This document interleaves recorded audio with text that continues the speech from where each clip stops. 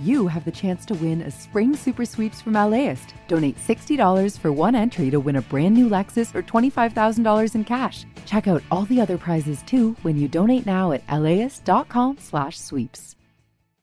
Coming up, the day my friend was name-checked on The Simpsons. Please welcome Lisa Simpson, yes, and Isabel Adolfo Guzman Lopez Gutierrez. From LAist Studios, this is Off Ramp. I'm John Raby. Welcome to all our new listeners and our returning listeners. Can you all please do me a favor? You know how iTunes and Stitcher work. They pay attention to subscriptions. So please go ahead and subscribe to Off Ramp. And if you could take the time to spread the word on your social accounts about Off Ramp, I'd really appreciate it. Doing both those things gets the word out about the important stories we're telling here about Southern California. I really appreciate it. And I know if you subscribe, you feel obligated to listen to every single episode as it comes out. It's okay if you skip one or two. Subscribing will be a huge help, so please go ahead and do those things.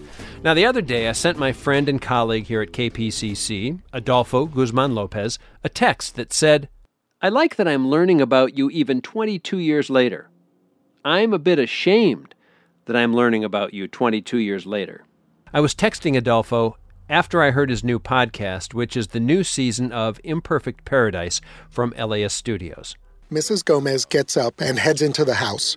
A few minutes later, she comes back with a wooden plaque. Teenage Oscar is smiling at us in a sports coat and skinny tie. Put Oscar over there.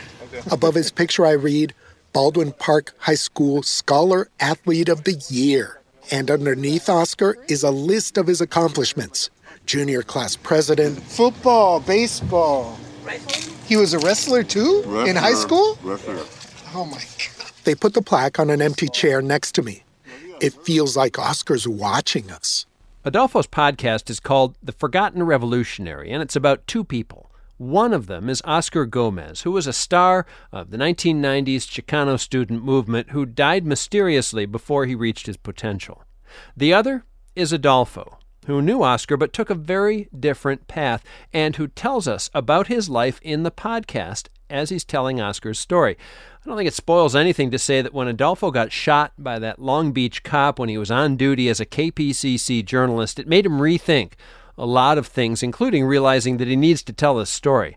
And that's why I wrote that text. I've known Adolfo since he started at KPCC in 2000. I've known him 22 years, and I didn't know a lot of what he reveals in The Forgotten Revolutionary. Maybe I should have been a better friend. Anyway, Adolfo wrote back, "There's still time to learn about each other and do our reporting. The deadline hasn't come." Amen, Adolfo. Thank you. So, if you will go subscribe to Imperfect Paradise, The Forgotten Revolutionary, I will play you one of the most fun pieces we ever had on Off Ramp. Adolfo filed it in 2014 when he became a pop culture celebrity. It was a Monday, and I got an email from Hedy Lynn Hurdes. Did you watch The Simpsons this past weekend? Because guess what? You were mentioned. You were singled out on that show. I thought it was spam, but then two more people told me I should check it out. You're a boogerhead, and I say we move beyond name-calling to solve our real problems. Here's what the episode's about. Lisa Simpson is running for second-grade class rep against bilingual, bicultural, super popular Isabel Gutierrez. Dios los bendiga a todos. The kids love it when she switches from flawless English to Spanish. They're both introduced at the last debate. And now for their final debate. Please welcome Lisa Simpson, yes, and Isabel Adolfo Guzman Lopez Gutierrez. Hey, look at me. I'm a pop culture reference. I'm totally flattered. But for a moment I thought, really? Is that how I'll be remembered after thousands of radio reports over 13 years at KPCC? Is that what'll be on my tombstone, a phonetic spelling of my name? Yeah, you made it. At long last. Smarty Pants Rico Galliano from Dinner Party Download basically said, yeah, that's how you'll be remembered. It is the only thing that we as radio reporters or hosts have are our names. Nobody can see our faces. You don't have it. Most people are very surprised when they meet us to see what we look like. And what's weird also is that, especially for public radio, which people keep on all day long, we're all basically interchangeable voices for people. The only thing that makes us stand out is our name. I was born in Mexico. Spanish was my first language. Then I learned English when we moved to San Diego when I was 7. Bueno, tu nombre completo es Adolfo Guzmán López. My name's been a battleground for my mom. When she split up with my dad, she officially changed my name to Adolfo López. That's her last name. She was a stickler for language. Growing up, she was always aware of how people's opinion changed based on how you spoke. What if I anglicized my name, Mom? ¿Qué tal si dijera el nombre Adolfo Guzmán López? Pues estarías haciendo una imitación falsa. You wouldn't be Mexican if you anglicized your name. She was even more of a nationalist when I was a kid. She feels strongly about it, but she has arthritis now, so she won't back it up like she would in the old days. Now she's an American citizen, votes, and gushes about the African-American ladies she exercises with at the Y. Hey, speaking of names, have you ever repeated your name over and over again so many times in your head that it lost its meaning? Adolfo Guzmán López. Adolfo Guzmán López. Adolfo Guzmán López. Adolfo Guzmán López. Adolfo Guzmán López. That's her name. Lots of other broadcasters in English media keep the Spanish pronunciation of their names. It's Latino USA. I'm Maria Hinojosa. I'm Rosa Flores here in Atlanta. Thank you so much for sticking around with me. The CNN Heroes Special. Well, I pronounced my name in Spanish. It was the name my mother gave me, Luis Torres. Very few have been doing it as long as Luis Torres. He's an institution in LA radio news. His first big story was the massive 1968 East LA high school walkouts that he covered as editor of the Lincoln High School Rail Splitter. In 1980, just out of journalism graduate school, he got a job at KNX. I'd get letters from people saying, "Why do you say your name that way? This is America." And almost inevitably they would write, "Why don't you go back where you came from?" And of course I came from a place that was about 10 miles away from the radio station where I was working. There's a history to the hate letters he got. This 1960 routine made comedian Bill Dana a household name. How do you do, sir? May we have your name? My name, Jose Jimenez. And you're the chief astronaut with the United States Interplanetary Expeditionary Force? I am the chief astronaut. Even in 2014, with so many Spanish surnames in politics, sports, and entertainment, it still grates on the ears of some people. Articles about, oh, this poor Latino. No, his mommy won't help him. And the whites go to 4-year colleges, but the Mexicans don't. You know what? Boo-hoo. I got this call recently after a story I did about the high community college enrollment rates of Latinos attending high-performing schools. Which brings me back to my name appearing on The Simpsons. I had UCLA Chicano Studies professor Marisa Lopez watch it. This is totally apropos of nothing, but have you heard the riddle, what do you call a Mexican astronaut? What? An astronaut, you racist. Marisa Lopez is a big thinker. She's using philosophical models to look at Latinidad, Chicanidad, and shifting identity in the not-too-distant future when the mainstream point of reference is no longer white. That's sort of Isabel Gutierrez in The Simpsons. Second grade rep, Isabel Gutierrez. Third grade rep, no votes. Congratulations, Isabel. I asked John Raby about it, and he said, "It's radio. It doesn't really matter how you say it. What matters is that people remember it." Which they do. So, for Off Ramp, I'm Adolfo Guzmán López, 89.3 KPCC. That piece is from the Off Ramp archive from 2014. Adolfo's podcast, The Forgotten Revolutionary, features a piece of music that is classic now but was ubiquitous in 1970. We're going to get the history of El Chicano's Viva Tirado after the break. From LAist Studios, this is Off Ramp. The LAist Spring Super Sweeps is happening now. You can win amazing prizes while supporting your source for local fact-based journalism. One lucky grand prize winner will get to choose a brand new Lexus or $25,000 in cash. Other prizes include an electric bike from Juice Bikes and $1,000 gas gift cards. Your donation of $60 gets you one entry to win, and the more you give, the more entries you get. Donate now at laist.com/sweeps. Welcome back to Off Ramp. Adolfo's podcast, which maybe you just heard an ad for, is about a Chicano rights leader named Oscar Gomez. He had a radio show called La Onda Chicana, Chicano with an X, a weekly music and interview show he hosted on KDVS, UC Davis's college radio station. Its theme song was Viva Tirado, and we got the backstory of that song on Off Ramp years ago. The song was about a Mexican bullfighter named Jose Ramon Tirado, and it was written by L.A. jazz great Gerald Wilson. In 1970, Viva Tirado became a monster hit for a band out of East L.A. called El Chicano, and was later sampled by Kid Frost. As Oliver Wang wrote, Viva Tirado is at the center of a rather remarkable, multi-generational conversation between LA's black and brown communities. After all, here's a song originally written by a black composer in honor of a Mexican bullfighter, covered by a Chicano band steeped in black R&B and jazz, then sampled by the first major Chicano rap artist. It seems no matter where the song goes, it's always a bridge between cultures. In 2009, Adolfo produced this interview between Jesus Velo of the band Los Illegals and one of his heroes, the late Bobby Espinosa of the band El Chicano, who remembered when Viva Tirado hit it big in 1970.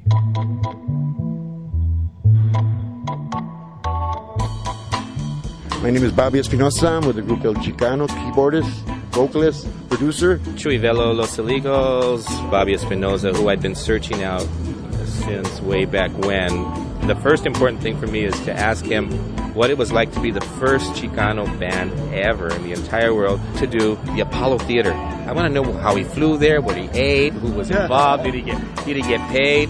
And just going to New York was big for us, you know. We flew in at night, I remember that. And it was like first time on a plane. It was so exciting. It's hard to put in words, but the excitement, you know, it's like a dream. You're somewhere where you're breaking ground for other people, and it was such a good feeling.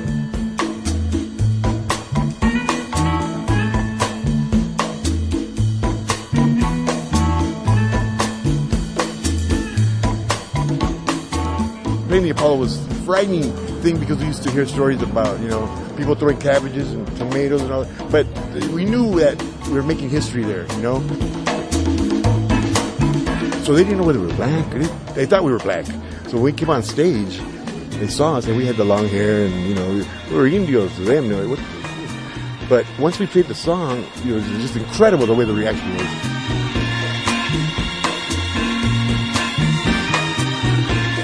How many tunes did you have to play that night? 30-minute set, but 3 times a day. They were showing a movie, then the show would happen. The live show. A movie? Yeah. There was no problem at all. We were there a week. A whole week, man. I did Letterman and they threw us out the next day. Oh my God.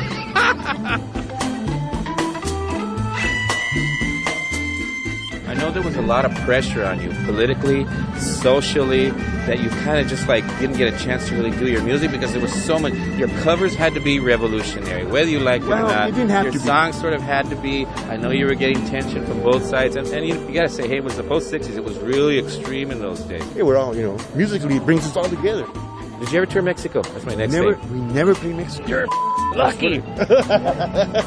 The first thing we went there, like, Dios says, yeah, we're chingon now. Mexico's happening there. You're gonna this thing, a whole tour, bull rings y todo. The first question the press came to us and asked us, like, all right, you Chicanos, what did you have that we didn't give you as a culture? Ooh, yeah. That's what you missed. The song was so big; it crossed over all the. Was it big in New York? Oh, huge! R&B, adult contemporary, jazz, country was the only, you know. Right. But being raised in East LA, man, it was probably one of the best things because you heard everything, all the music, and I took everything in. You know, jazz, R&B, and this guy listens to anything. I would listen to anything, and then you start writing your own songs, and it became something that was a style, you know, which you're not aware of at the time.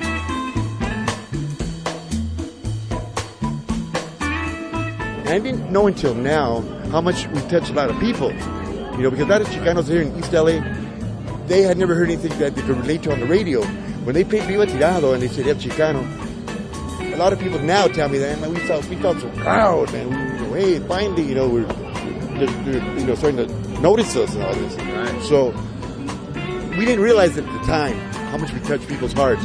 I'm sitting at a girl that I'm dating's house. It's 1970, and her house is pretty messed up in El Sereno with the screen door ripped out, and the sun's going down, and you're on a TV show, and I can't remember if it was on Channel 9 or whatever, and as the sun's going down, her little sisters, her mother, her brothers, the tios, all came out to the living room, and we watched El Chicano play that song. And it was just a quiet moment where everybody got quiet. And that to me meant a lot.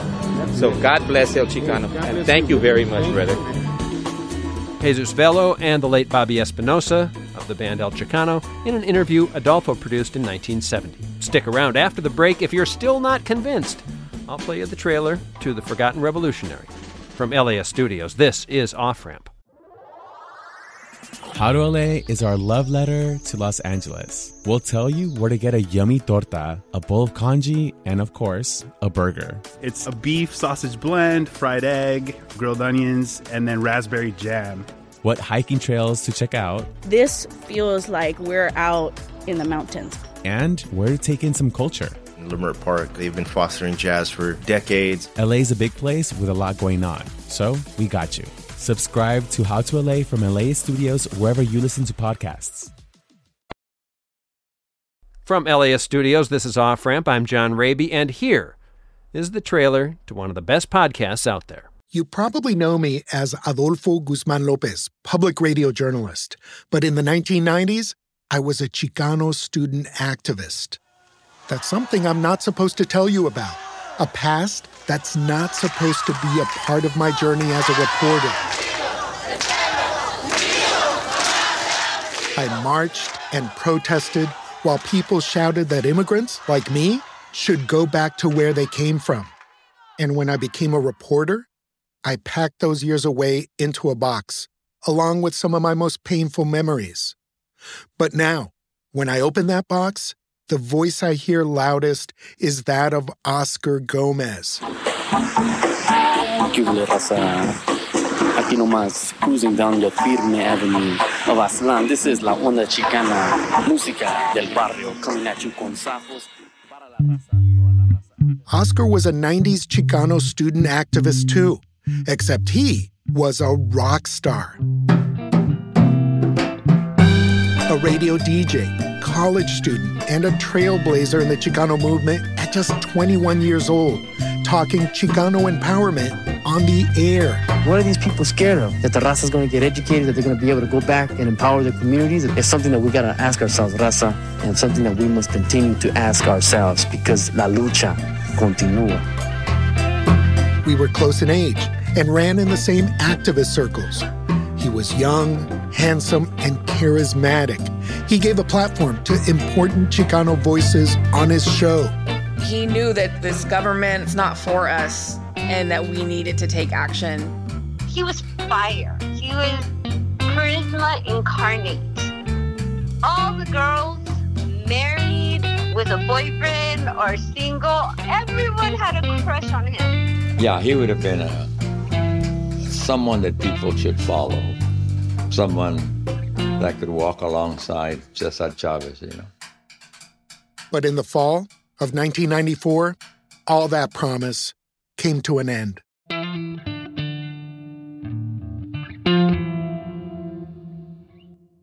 The body of 21-year-old Oscar Gomez was discovered at the bottom of a cliff near the UCSB campus. Gomez died of massive head wounds, but his family doesn't believe he got them from falling off a cliff. It's been nearly 30 years since Oscar passed away, and there's still a lot of questions. Many of Oscar's family and friends believe he was murdered. For years, I've been unsure of whether to open that box, whether I really wanted to re-examine Oscar's death, to revisit a past in which fraught politics was met with a new kind of resistance, the echoes of which we still hear today. But now, I've found answers about what happened to Oscar Gomez. Oscar was a complex person. You know, he had a lot of drive and ánimo, but he also had there was, I think, a little bit of a chaotic part to him. Nobody knows what happened. Well, that's why we're here. Yeah, that's why we're here. I'm the only that's why one. we're here. I'm the only one that knows. Prepare yourself. It's an intense ride, and just when you think you've a notion of where this story may be going, bam, you'll jump tracks. I'm Adolfo Guzman Lopez, and this season on Imperfect Paradise from Elias Studios, Oscar Gomez, the Forgotten Revolutionary.